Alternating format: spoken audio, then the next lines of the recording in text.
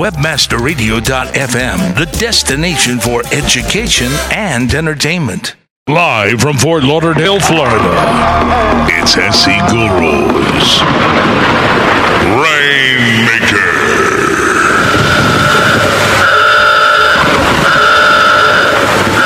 What is a rainmaker? Webster's defines a rainmaker as a person whose influence can initiate progress or ensure success. SC Guru's Rainmaker comes to you each Thursday at 7 p.m. Eastern Standard Time, bringing you some of the biggest rainmakers on the World Wide Web. Our guests will include major search engine executives, payment processors, advertising executives, and an array of sales and marketing pros. We invite you to join your host, Darren Papin, also known as SC Guru, and his beautiful co-host, Brandy. SC Guru is the foremost authority on search engine optimization and is taught at conferences worldwide. Brandy is an expert in business development, public relations, and sales and marketing. Together, they bring you Rainmaker, a true crossover platform for mainstream and high-competition webmasters alike. Log into the chat, kick back, and get ready to open yourself up to a new generation of Webmaster Radio. It's SC Guru and Brandy, and you're listening to Rainmaker.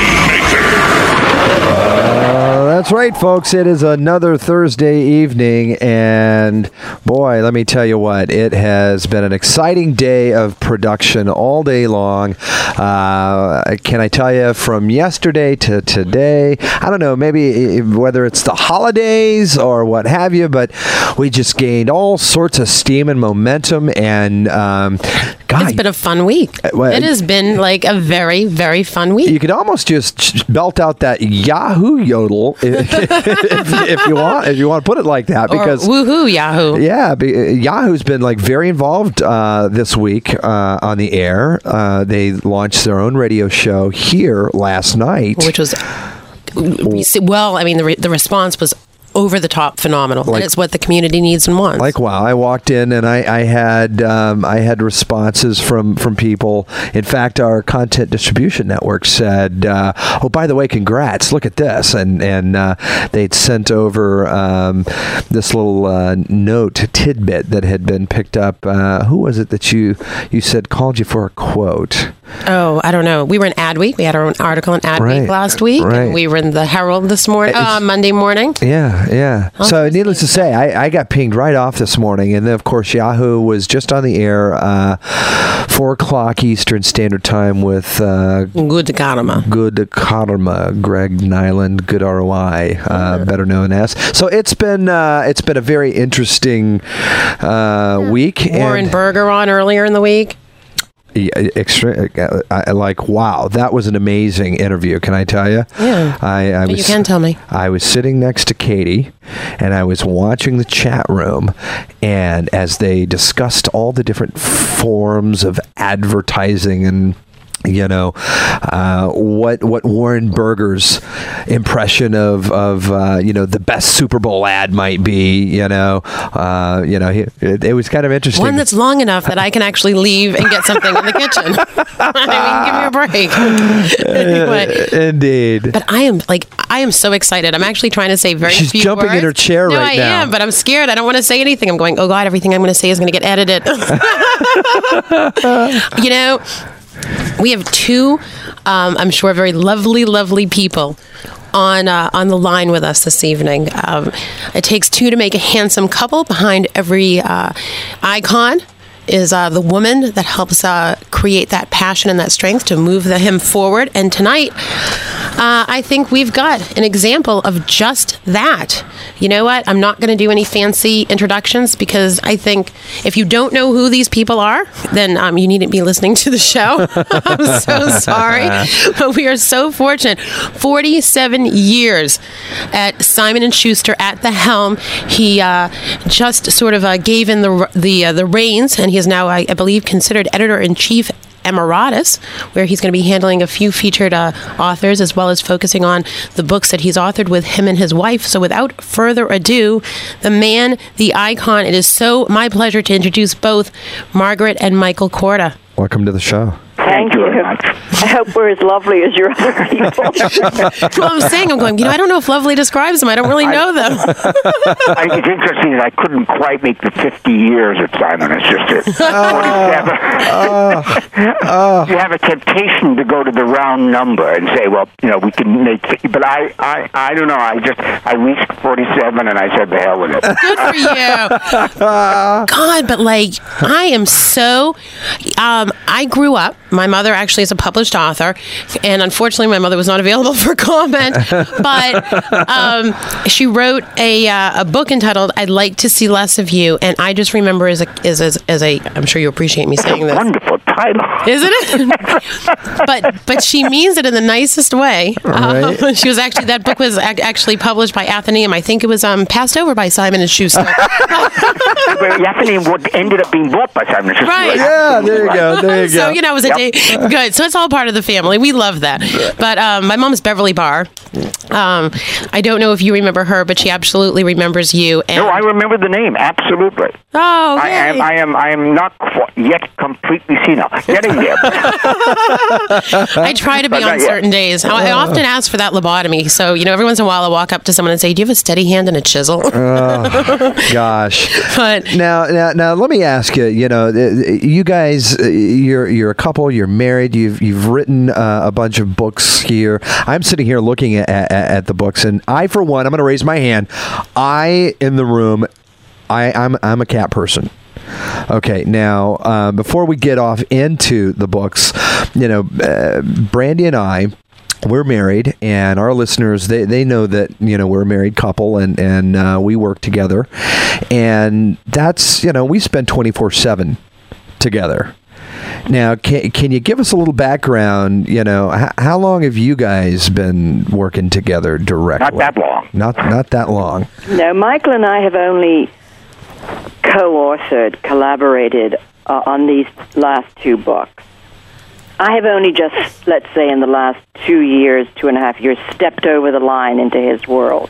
Which is exciting, because I haven't done that. It's always hard to do research on someone because it's other people's words written, except for those lovely quotes of yours, Michael, which I think are so utterly interesting. Some I agree with, someone I don't understand, but both of you seem to traverse this really cool line. Like, he wasn't a cat lover, but then you sort of brought him over to the cat lover's side of the world. Mm-hmm. Maybe you didn't have a passion for writing, but now, you have the ability to collaborate. And that's a gift. That's like a true awesome couple. And you guys have been married since, the early 80s? Well, we've been married since...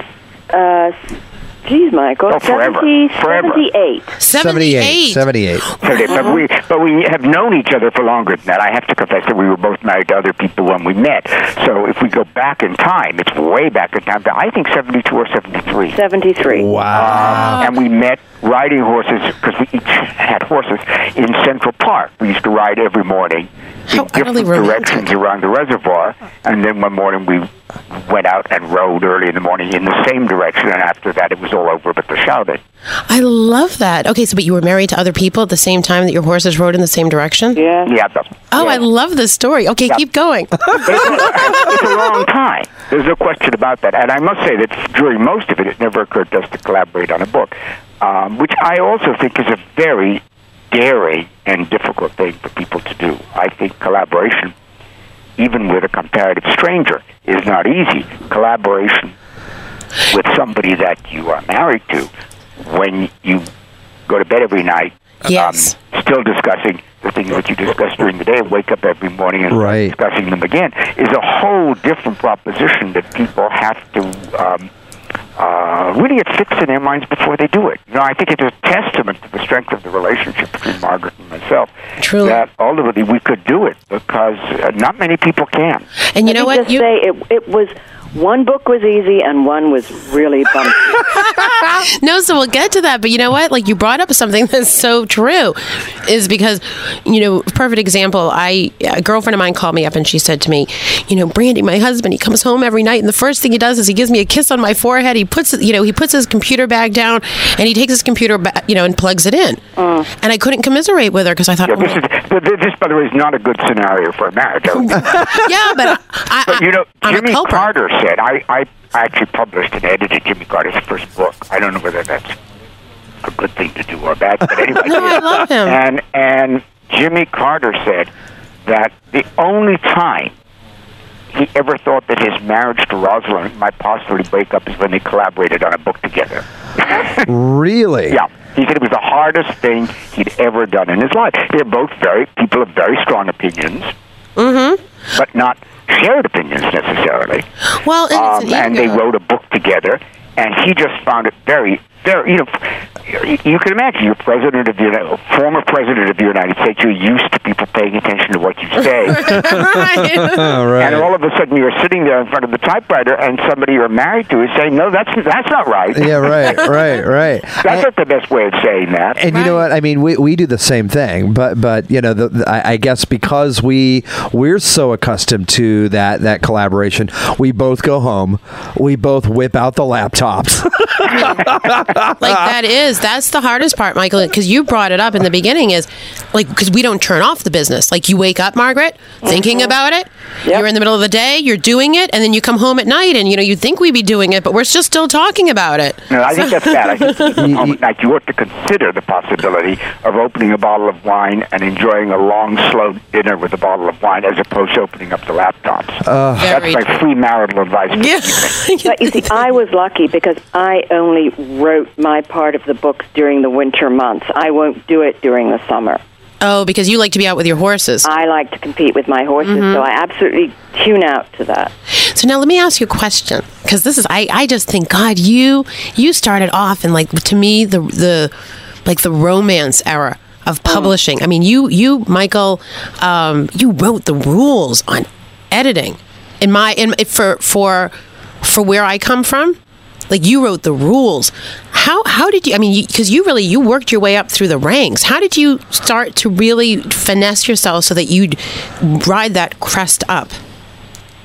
Well, you have to understand that I never wanted to go into the book business in the first place and never had any idea what it was about. I mean, I consumed books.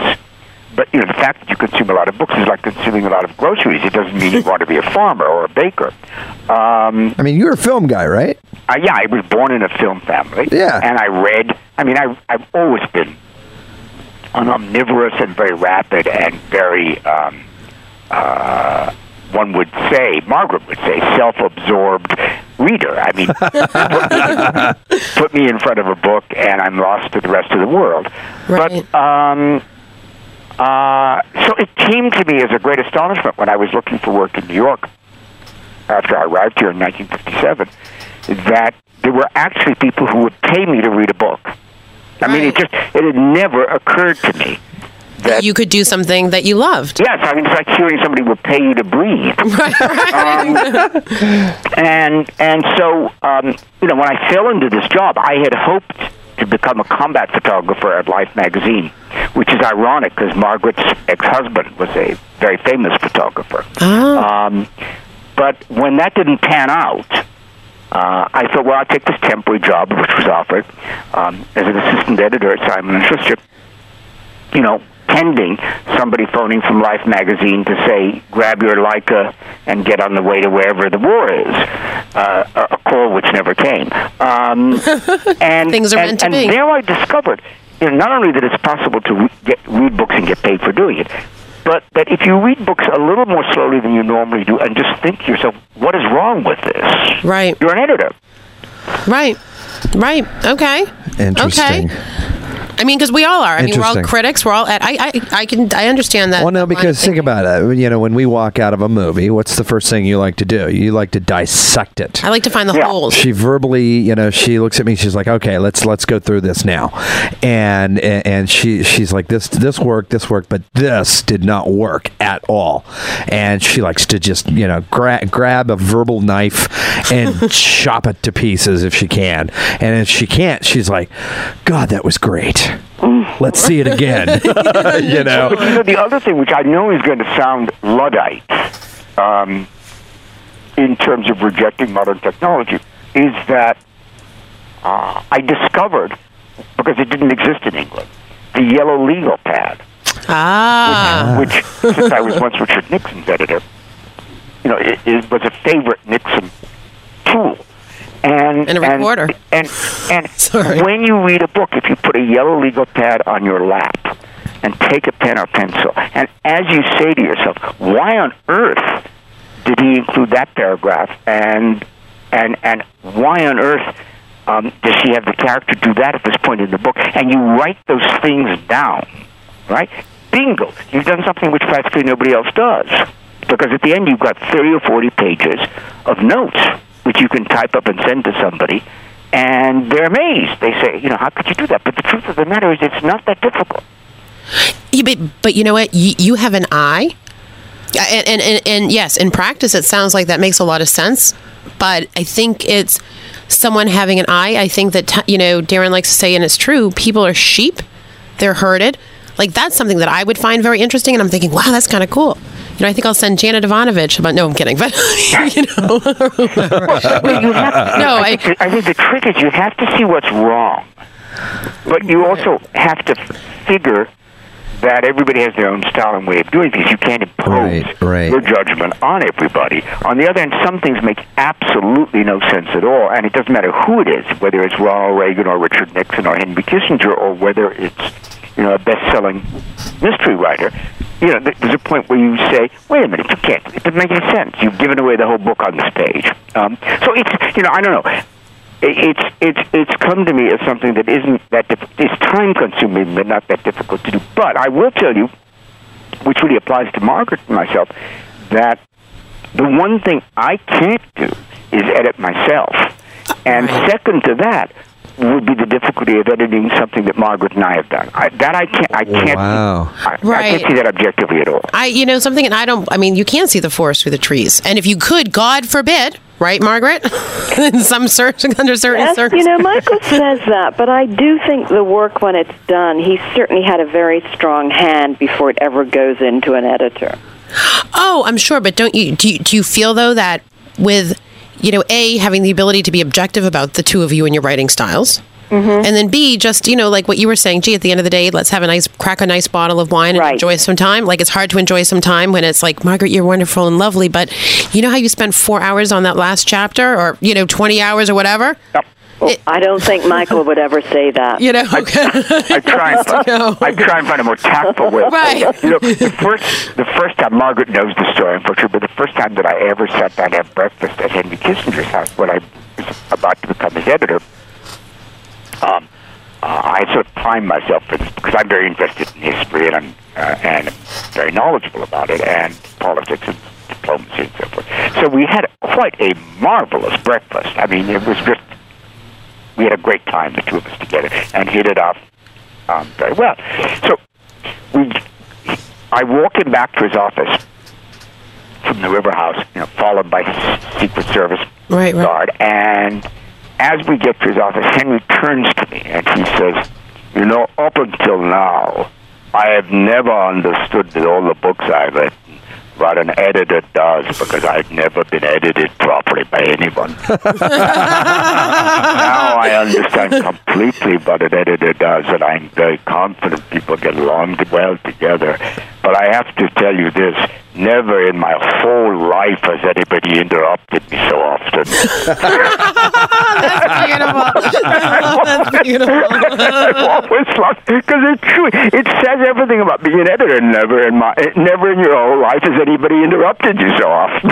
It's true. You know what? That's so well said. And then you tolerate that. But you know what? I read a quote from you somewhere, and it's, you can't be shy. You can't be the wallflower. You got to put yourself out there and be bold and be who you are. Oh, yeah. I mean, you got to be a little bit careful. You've got to be very careful with comments like boring or need or forget about it. Sleeping. But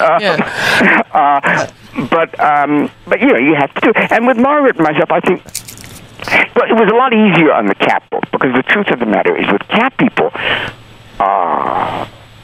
I mean, none of us is a vet, so we're writing about the cats we've known and about crazy people we know who own a lot of cats, and the whole role that cats play. Right. And that's something that you can collaborate on. With the horse book, the difficulty there is that Margaret knows 1,000 times more about horses than I would ever want to know or could ever know. And that's much more difficult. Because it's the organizing of real issues of yes, no, true, false. Right. And it's a more difficult thing. But it is amazing because in my 47 years of book publishing, I have known very, very few collaborations that have come to a happy end with the two people on speaking terms with each other. And Margaret and I are still living in the same house and married. That is so beautiful. And speaking of living in the same house, yes. In order for us to stay in the studios, we need to take a quick commercial break. But would you kids stand by and we'll be right back with you? Okay. All right. Stay with us, folks. Right back with Michael and Margaret Corder.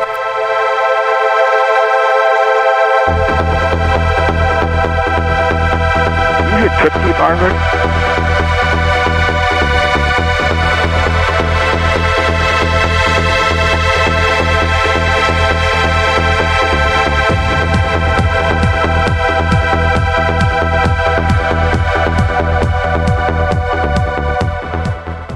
What happens when super affiliates hit the glass ceiling?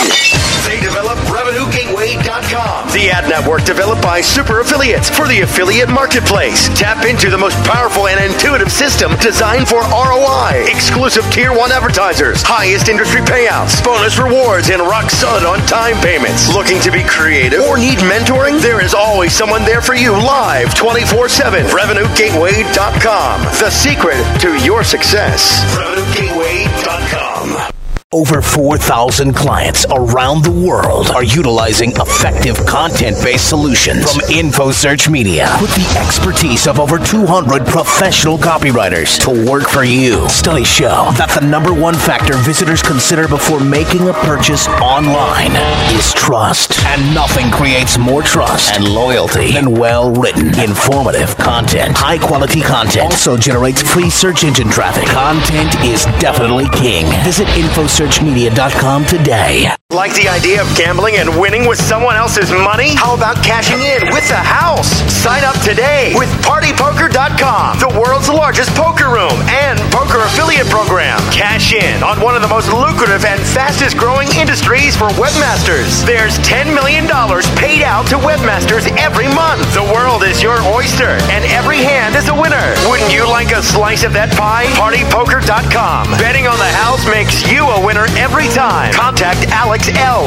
at PartyGaming.com for a great deal. PartyPoker.com. It's SC Gurus. Rainmaker. Hey, Yankee. And his beautiful co-host, Brandy. Yankee and a Southerner. I do that lovely Southern drawl. I don't have the Texan accent. I'm sorry, but No, I don't think I do either, but I love that honey drip sort of sound. Anyway, someone's probably going to pull that blurb out and use it for a promo now. Thanks. Rainmaker. Thursdays at 7 p.m. Eastern, only on Webmaster Radio.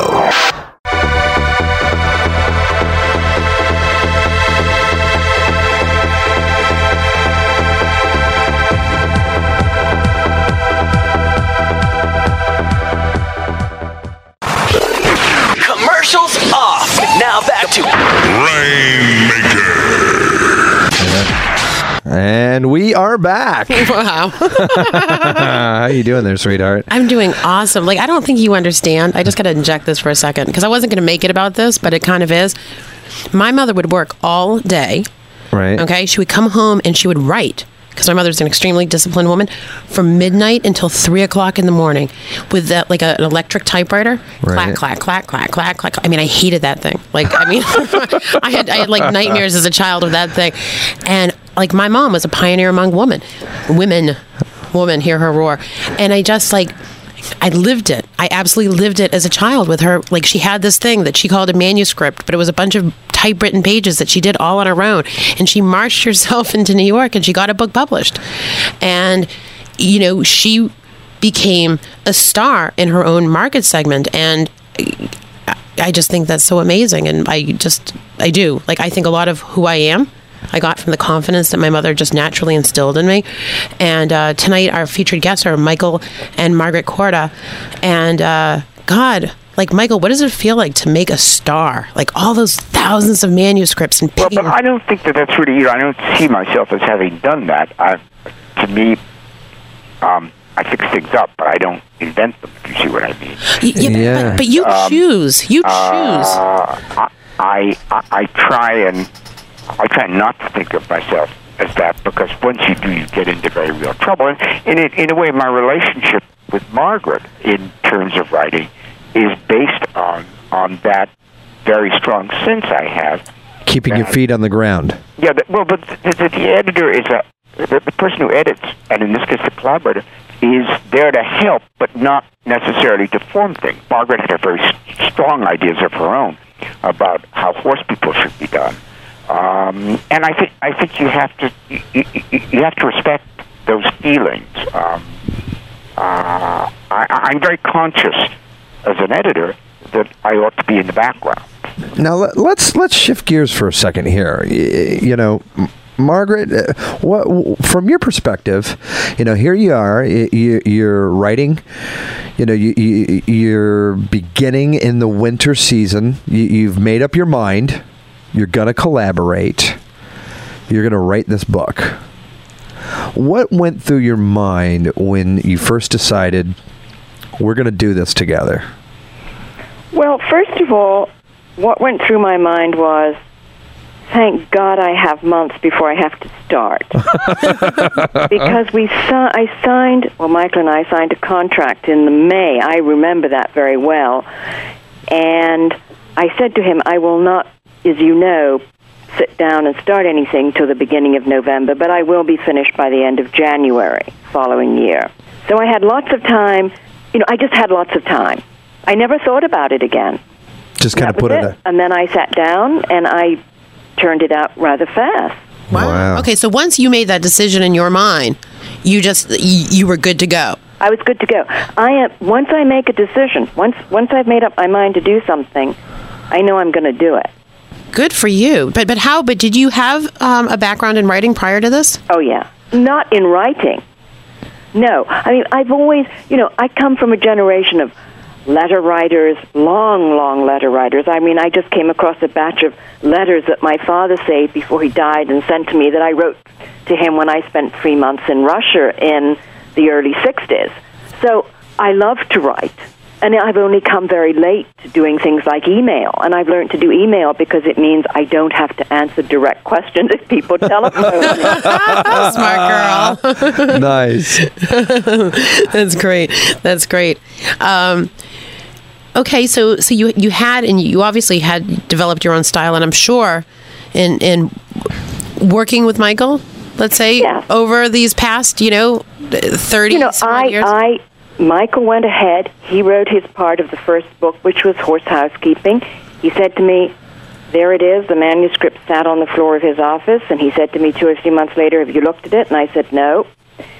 And a couple of months later, I thought, well, I've got about a month to go. I better look at it. I picked it up. I read it. I thought, oh, my God, this is totally wrong. I mean, I said to him, I can't have my name on this. Now, what was so totally wrong about it? Well, Michael Wright wrote it.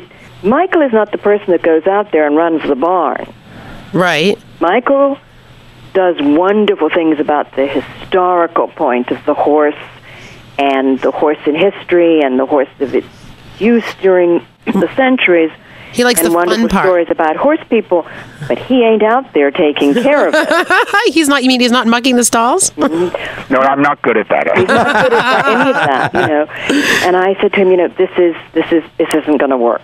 And I wrote my part, and we had a tough time stitching it together.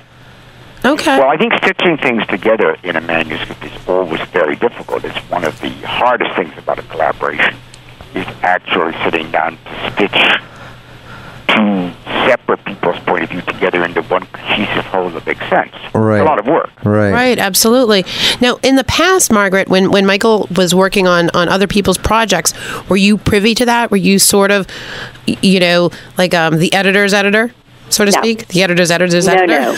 I mean, I would get the good luck to read manuscripts that came in. And of Michael's authors. So I get to read the book long before it was ever done.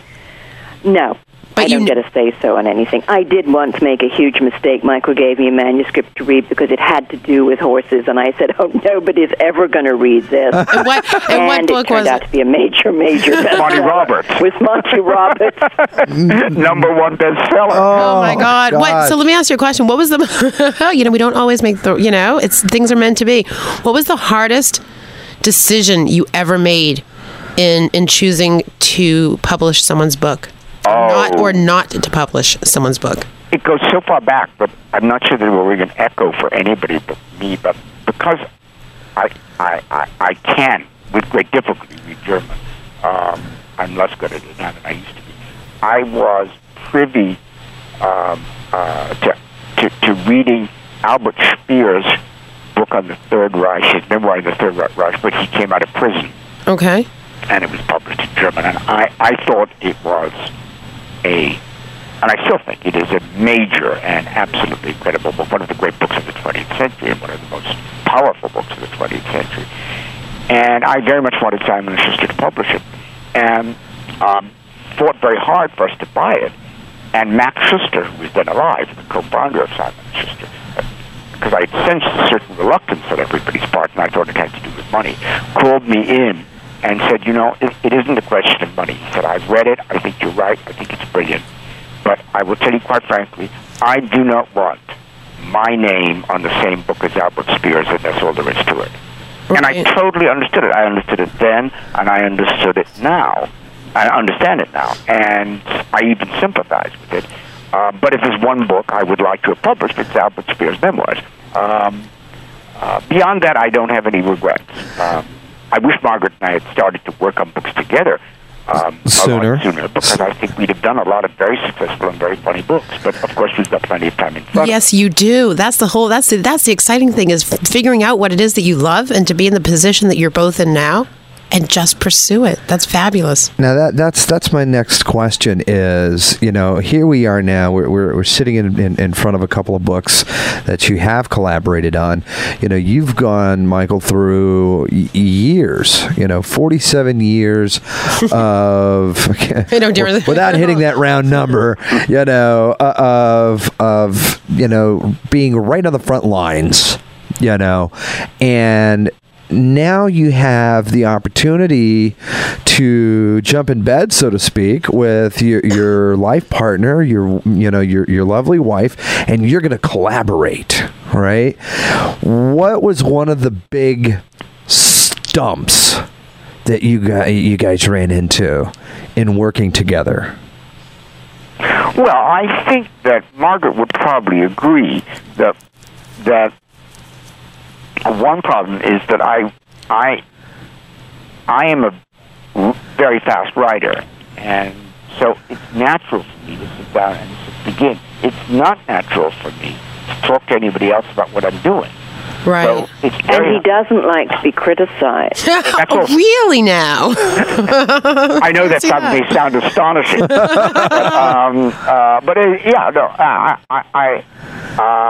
It's very difficult for me, because for me, writing has always been up till now something that I did that was an escape from the world of book publishing.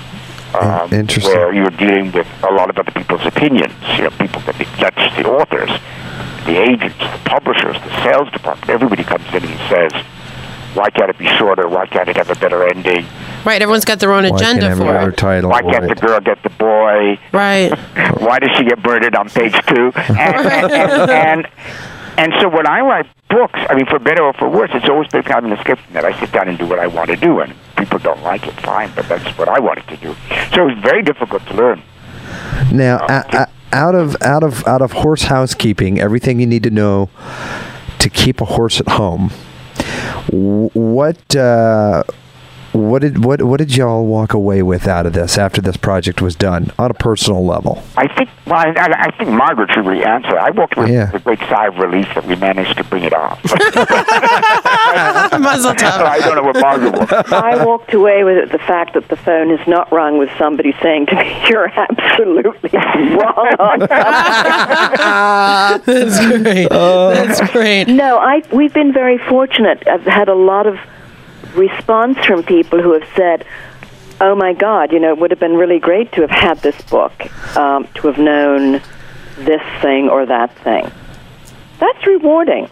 Right. Yeah, it is. Yeah, I think one of the things that the book does, and that's almost entirely Margaret's doing, is that you really could take this book and use it as a reference book that would tell you what to do, and I think more important almost, what not to do. What not to do. I think it tells people just as much, think very carefully about keeping your horses at home. It's a huge responsibility as well as expensive. Well, they take up a lot of room in the bed. They do. They do. Although they spoon great.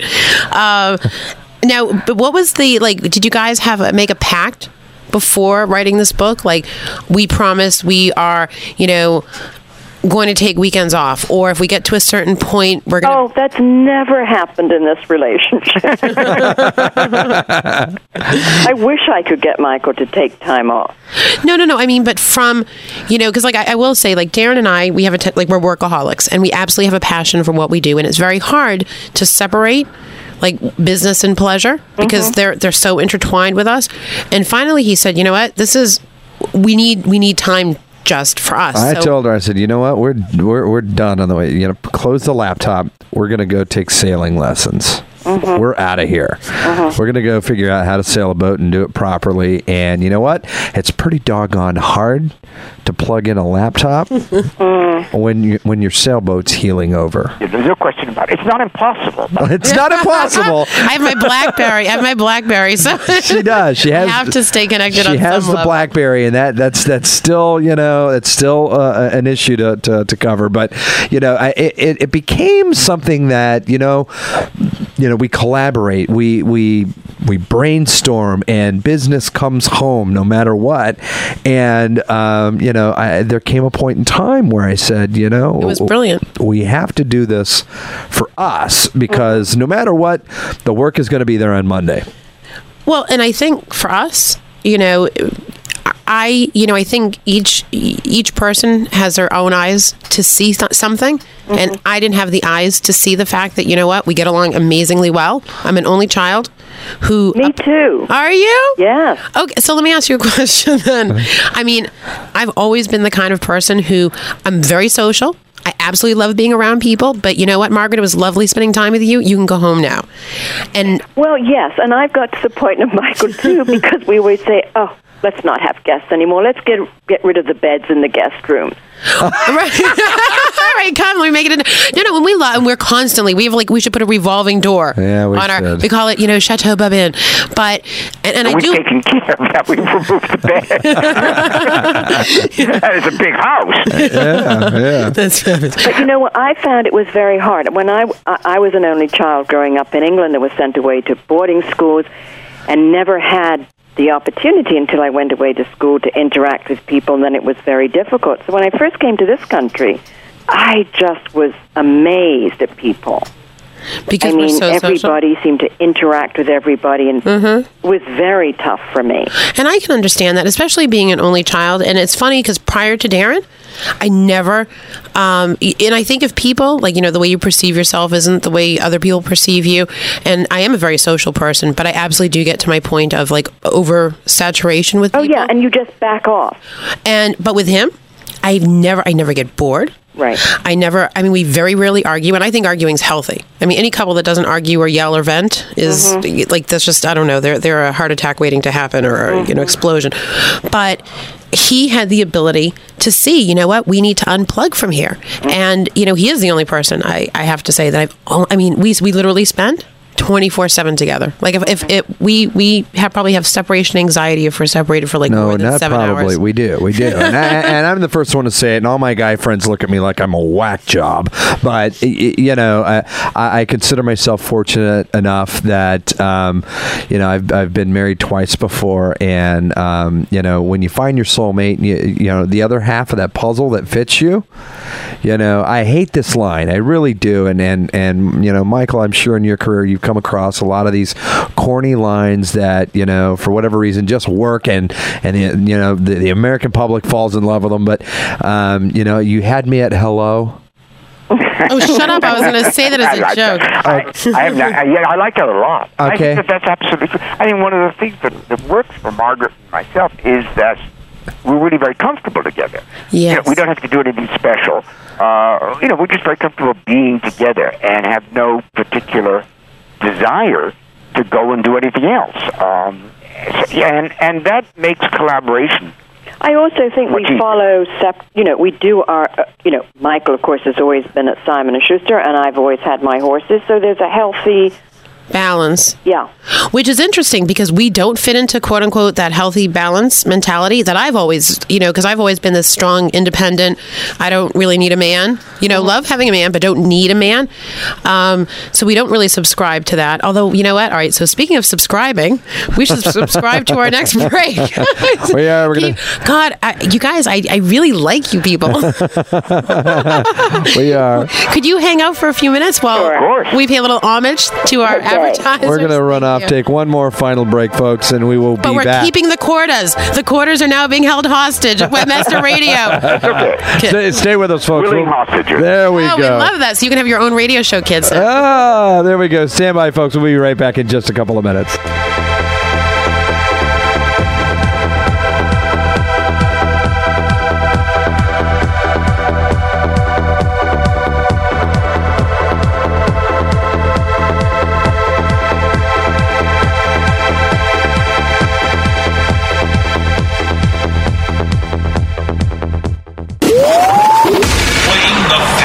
Game in town. Welcome to the Daily Searchcast. Google Blogoscope spotted an ad out on Google. It looked like a placeholder for a flash. It was like test flash ads go here, and it had the URL of google.com. It looked like maybe they were trying to test out how they might put flash ads in Google search results. Bloggeria. Sorry, excuse me.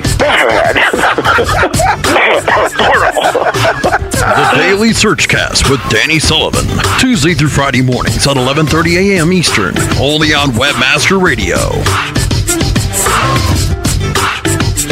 PR Web is the pioneer in online press release visibility. Think beyond search. Online visibility is what really matters. PR Web's exclusive online visibility engine delivers your message to your customers and major media outlets. Get the credibility and attention you deserve. Think online visibility from PR Web.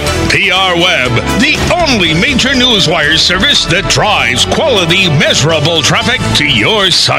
So they got pretty good food here, huh? Listen, I just got a new check from a program I joined. Oh, yeah? What effective CPM are they paying you? Pass the salt. Not sure. They just send me a check, not a detailed breakout. Are you joking? No. There's lots of ways to make money, but you need to be the master of your own destiny. With ValueClick Media, I instantly adopted a national sales force that delivers recognizable ads with high CPM payouts. Plus, their new interface lets me control the ads I want to run and tells me how much I earn from each advertisement. Wow. Doesn't that sound better? Pass the pepper. Wow, thanks for the tip. I'm going to give ValueClick Media a try. Join the ad network publishers trust most. Apply today at ValueClickMedia.com. For the last decade, millions of visitors seeking top ranking have visited their site. When it comes to the internet marketing expertise, one name clearly stands above the rest. Bruce Clay Incorporated. With a flexible, time-tested, and spam-free process to SEO and PPC, Bruce Clay has become the #1 choice for companies of all kinds seeking to improve their search engine ranking. Utilize their latest tools, training, consulting, and services. Let Bruce Clay create a tailored solution to meet your internet marketing needs today. Bruce Clay Incorporated.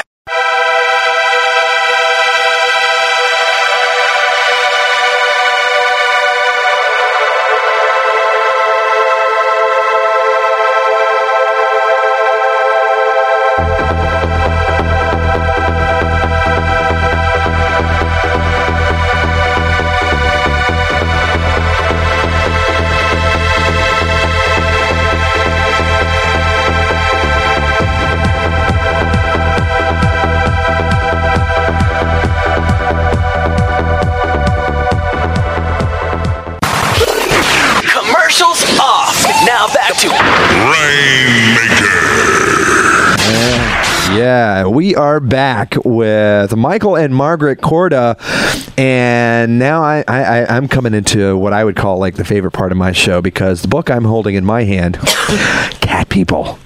Bah. I'm a cat. You're a cat person. I'm a cat person. I am 200% a cat person. That's good. When I grew up, and I'm one of those weird ones that has like the stories about their cat that did things that no one believes. Mm-hmm. Right? Because I did. I had a cat that I grew up with as a child. I had the cat for 12 years, and put it this way, I'll tell you my strange cat story. All right, my cat could say 3 words audibly, and to the point that we which 3? It could say milk, out, and now. And it definitely had, it had that meow kind of sound to it, but it was so audible. I mean, it was so you could hear it. You knew what that cat, like, it wouldn't stand at the refrigerator, and her name was Smokey. She wouldn't stand at the refrigerator and say out, right? And you could hear it. It was to the point that we had this. She was like, 55-year-old, black maid working for us, and she was very, very super religious. The devil was speaking through the cat? You see where this is going? Oh no! Okay, I didn't know the story. We warned the maid that the cat might ask to go out. And we warned her that the cat might say milk now and stand at the fridge and do that. And I mean, as God is my witness, I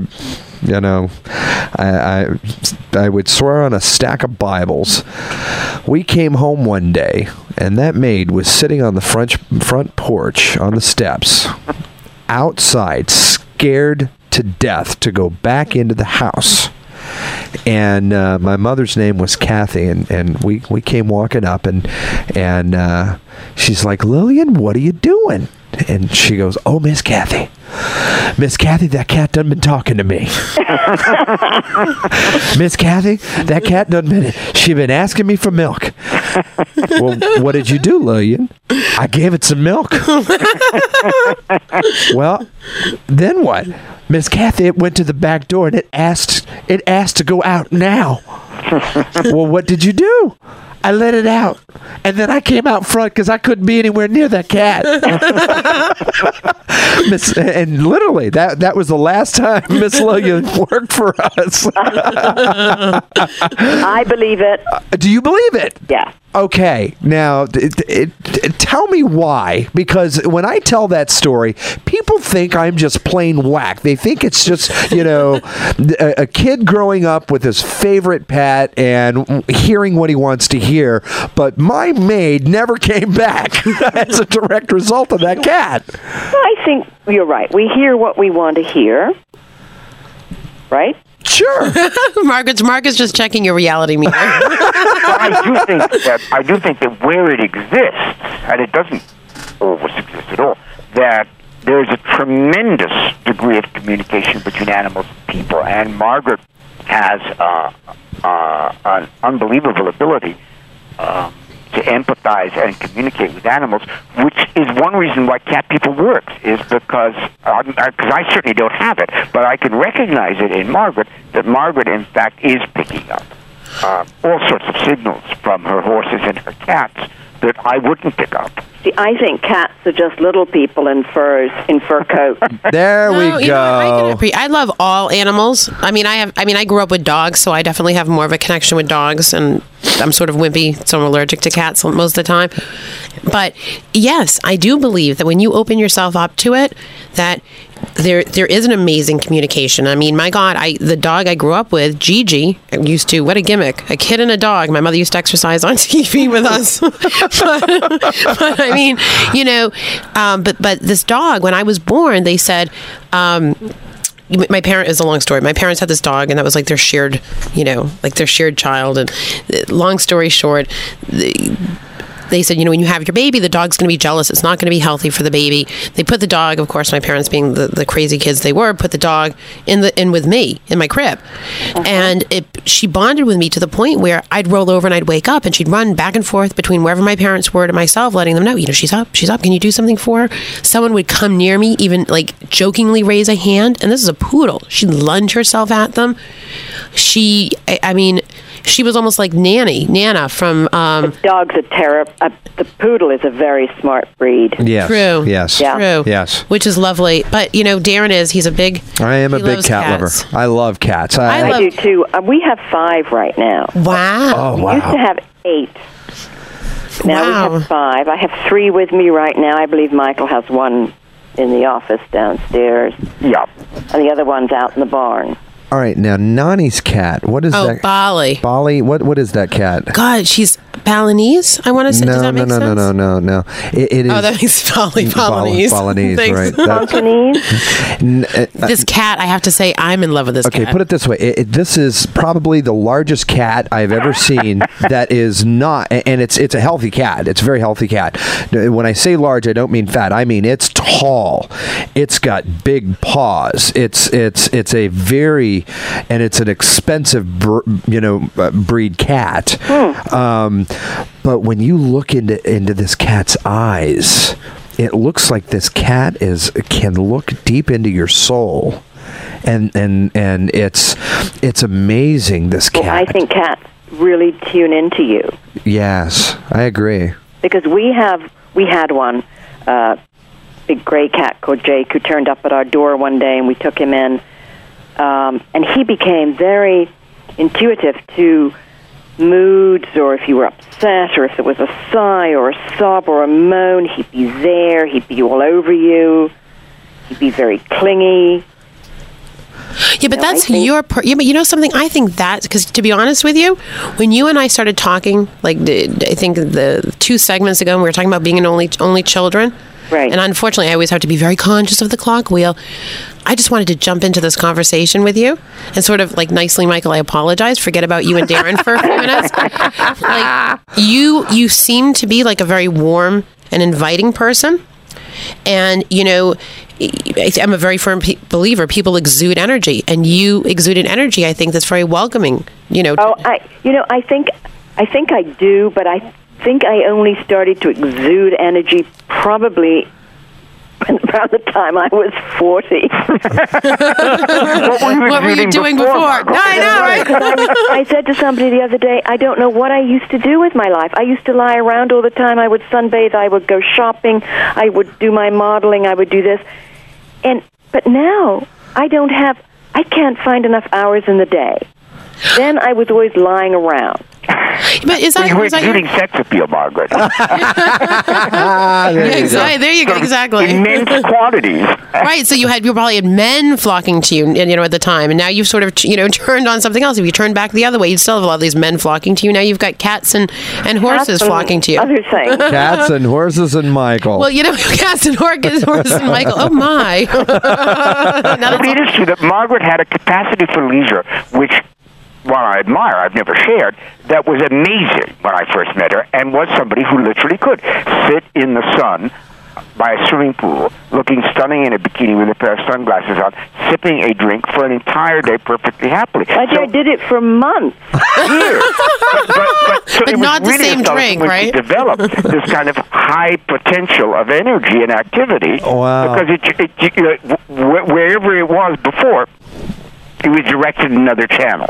Isn't that interesting? But how did you kids connect? I mean, because here you are. I mean, because Michael, I would tend to think that you're like a plate spinner. I don't, you always have you have to have a lot of things happening at the same time, and you get very focused in whatever it is that you're doing. Yeah, I think it's true. Yeah. Okay. So then you've got Miss Pinup Girl over there, who's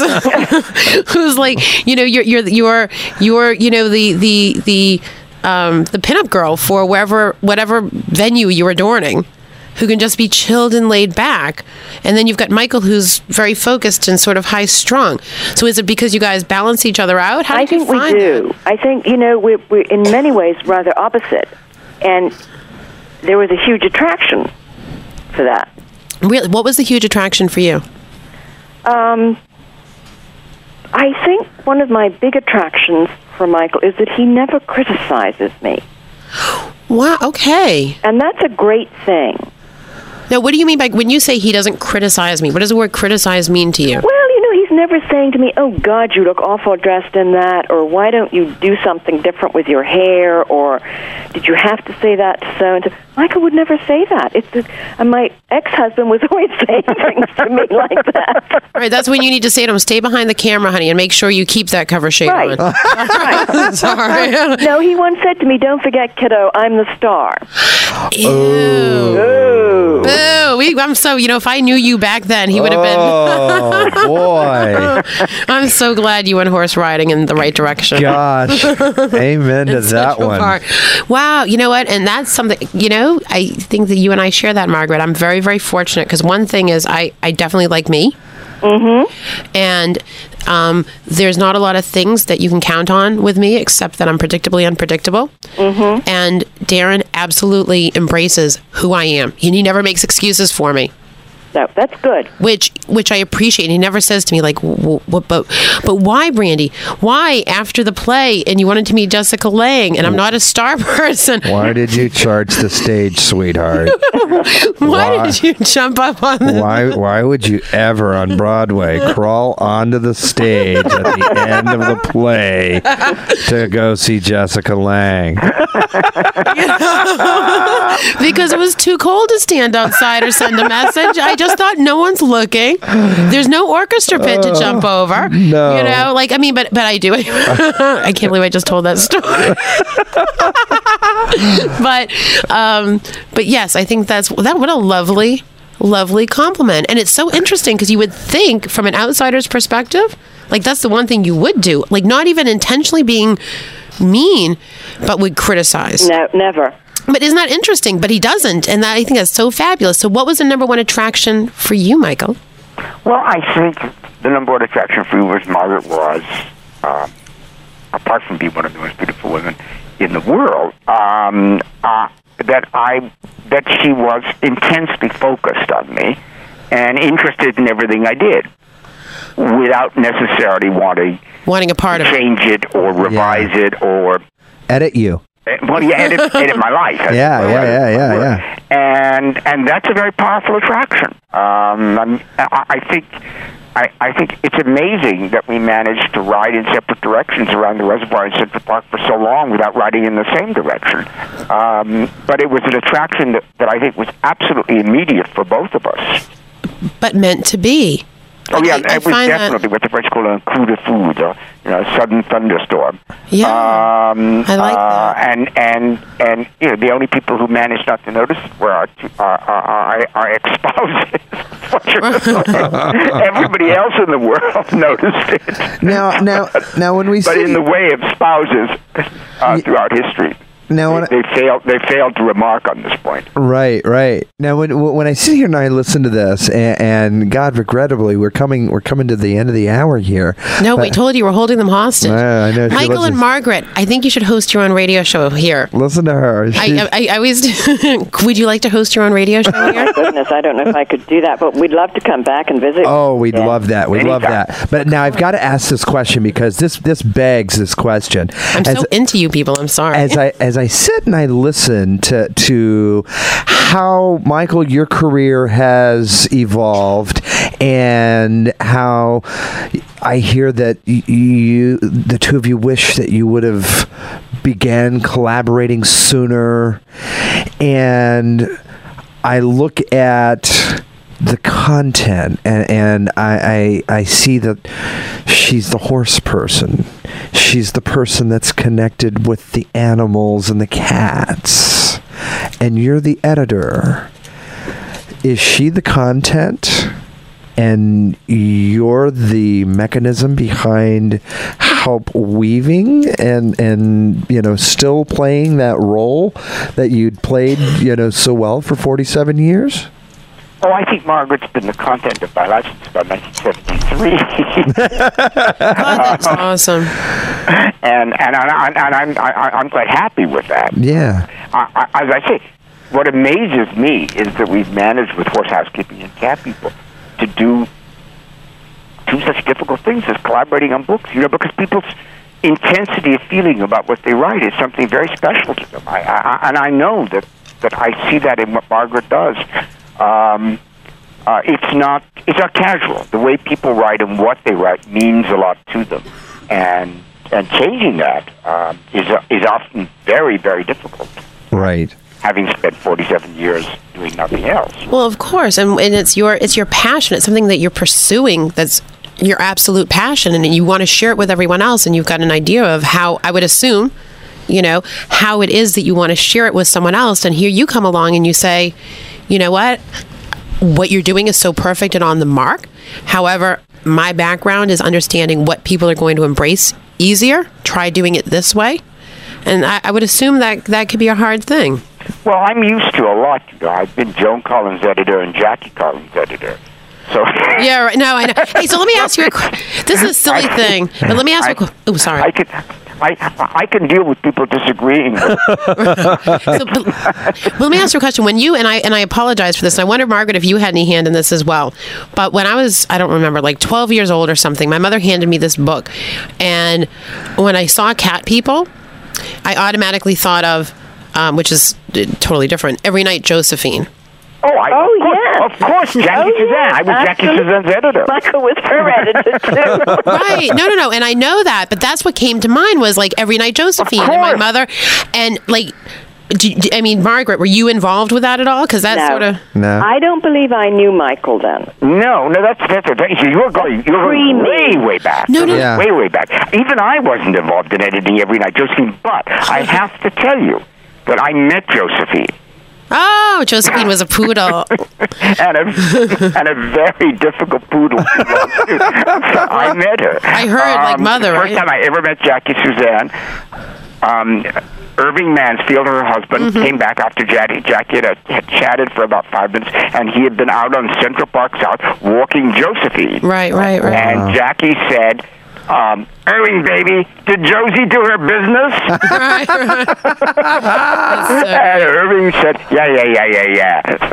It's just, God. What a riot. See, to me... you've brought back a flood of memories, not all of them happy. No, but I got, and see, when I think of, like, I think I was just born in the wrong era. Yeah. Because, like, I think right up until, like, the early 80s, I just think things were more romantic and more creative and more, there was a decorum to the world to an extent. There was, true chivalry. I like a man opening my door for me. Oh, me too. Yes, I do. I like the door opened. I like my chair pulled out, and I like men to stand up. But by and large, I would say I do. You do that. Yes, you do, Michael, but very few people do, and I do like them to take their hats off in restaurants. Yes, I find that to be utterly disrespectful and unnecessary, and if their mothers didn't treat them properly, I will absolutely make a comment to them. Not an issue. Evelyn Waugh once said that the definition of an English gentleman is somebody who always takes his hat off before hitting a lady. Oh, wow. Wow. Michael, we didn't even hit your quotable quotes, and I would like to, also at some point be able to open the floodgate to some of those awesome memories because, wow, the people you've worked with, you've just done so many amazing things and taken people's life's work and be able to create legacies for them. And not to mention, I'm curious about, now that you guys have opened the floodgates between the two of you and your collaboration together, I'm curious to see where we go from, Horse Housekeeping and Cat People to what you guys come out with next. Well, Margaret's going to do a book on eventing. Let her describe her own book. That'd be difficult. Well, I'm going to do a book on eventing for the lower levels, which I think is actually for a very limited audience, but I feel a need to do it. And I think Michael and I will probably collaborate on a book of photographs of pairs that Michael has done over the years. Accidentally.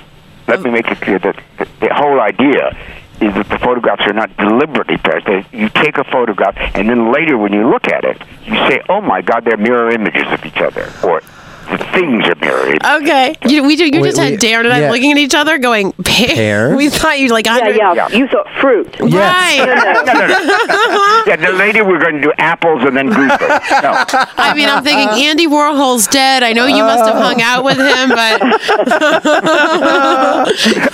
Well, let me tell you, we have to ask you back. This has been amazing. This has been amazing. Really, the hour has come, and in fact, we've run. Flown by. We would love to come back anytime you guys would like to have it. It's been a great pleasure. Oh, same here. Really? And you know what? We now have that recorded. So I'm going to take you kids up on. We will definitely take you up on the offer, folks. That is Michael and Margaret Korda. If you're very interested in horses and what you need to know about keeping one at home and how difficult it might be, let me tell you, this is the book to run out and go get. Horse housekeeping and what not to do, of course. And of course, I personally am a cat person, so I highly recommend going out and getting cat people straight away. Michael and Margaret Korda, thank you so much for joining us tonight. Thank you for having us. It's been a pleasure. It's been a great pleasure for both of us. Awesome. Thank you very much. You guys have a great night. Happy holidays. Happy holidays. Happy and healthy to you and yours. Awesome. Bye-bye. Bye-bye. Well, there you have it. I really like them. They have to have their own radio show now. They were amazing. Can I tell you, when you talk to a couple such as them, they've obviously gone through so much over the years. They've experienced a lot. Mm-hmm. Michael is an icon in the industry. Absolutely. Worked with some of the most, We didn't even scratch the surface. Oh my God. I definitely wanted to stay focused because I think it's amazing with what they do. Oh. But I hate that clock. I'm steering facing. I hate that clock. No, I know. I mean, really, because you know what? We just scratched the surface, and we just need to do 5 hours on the quarters. And you could easy. No, but we could, because I just felt like we were rushing through things, and they've got such awesome. She was a model. That was a 2 hour easy 2 hour show. Yes, easy 2 hours. Maybe I was on the right tack when I said we should have done a 2 hour show tonight. Now it was the wrong combination, but the right concept. Yep. There you have it, folks. Let me tell you, Rainmaker has continued to rain down upon you some tremendous guests of late, and we're not going to stop. When you get the publisher of Forbes, Rich Karlsgaard, Michael and Margaret Korda, Keith Ferrazzi, Brandy Shapiro-Babin. Okay, she no, seriously. When we have the heads of Yahoo, we just have really the people that are making a difference or have made a difference in the landscape that we live in. Learn about who they are, the paths they've taken. Michael started off wanting to look. He was in film. And he went, oh my God, someone will pay me to read books. And he read a bunch of crap manuscripts until he found a winner, and he started to raise his, go up through the ranks.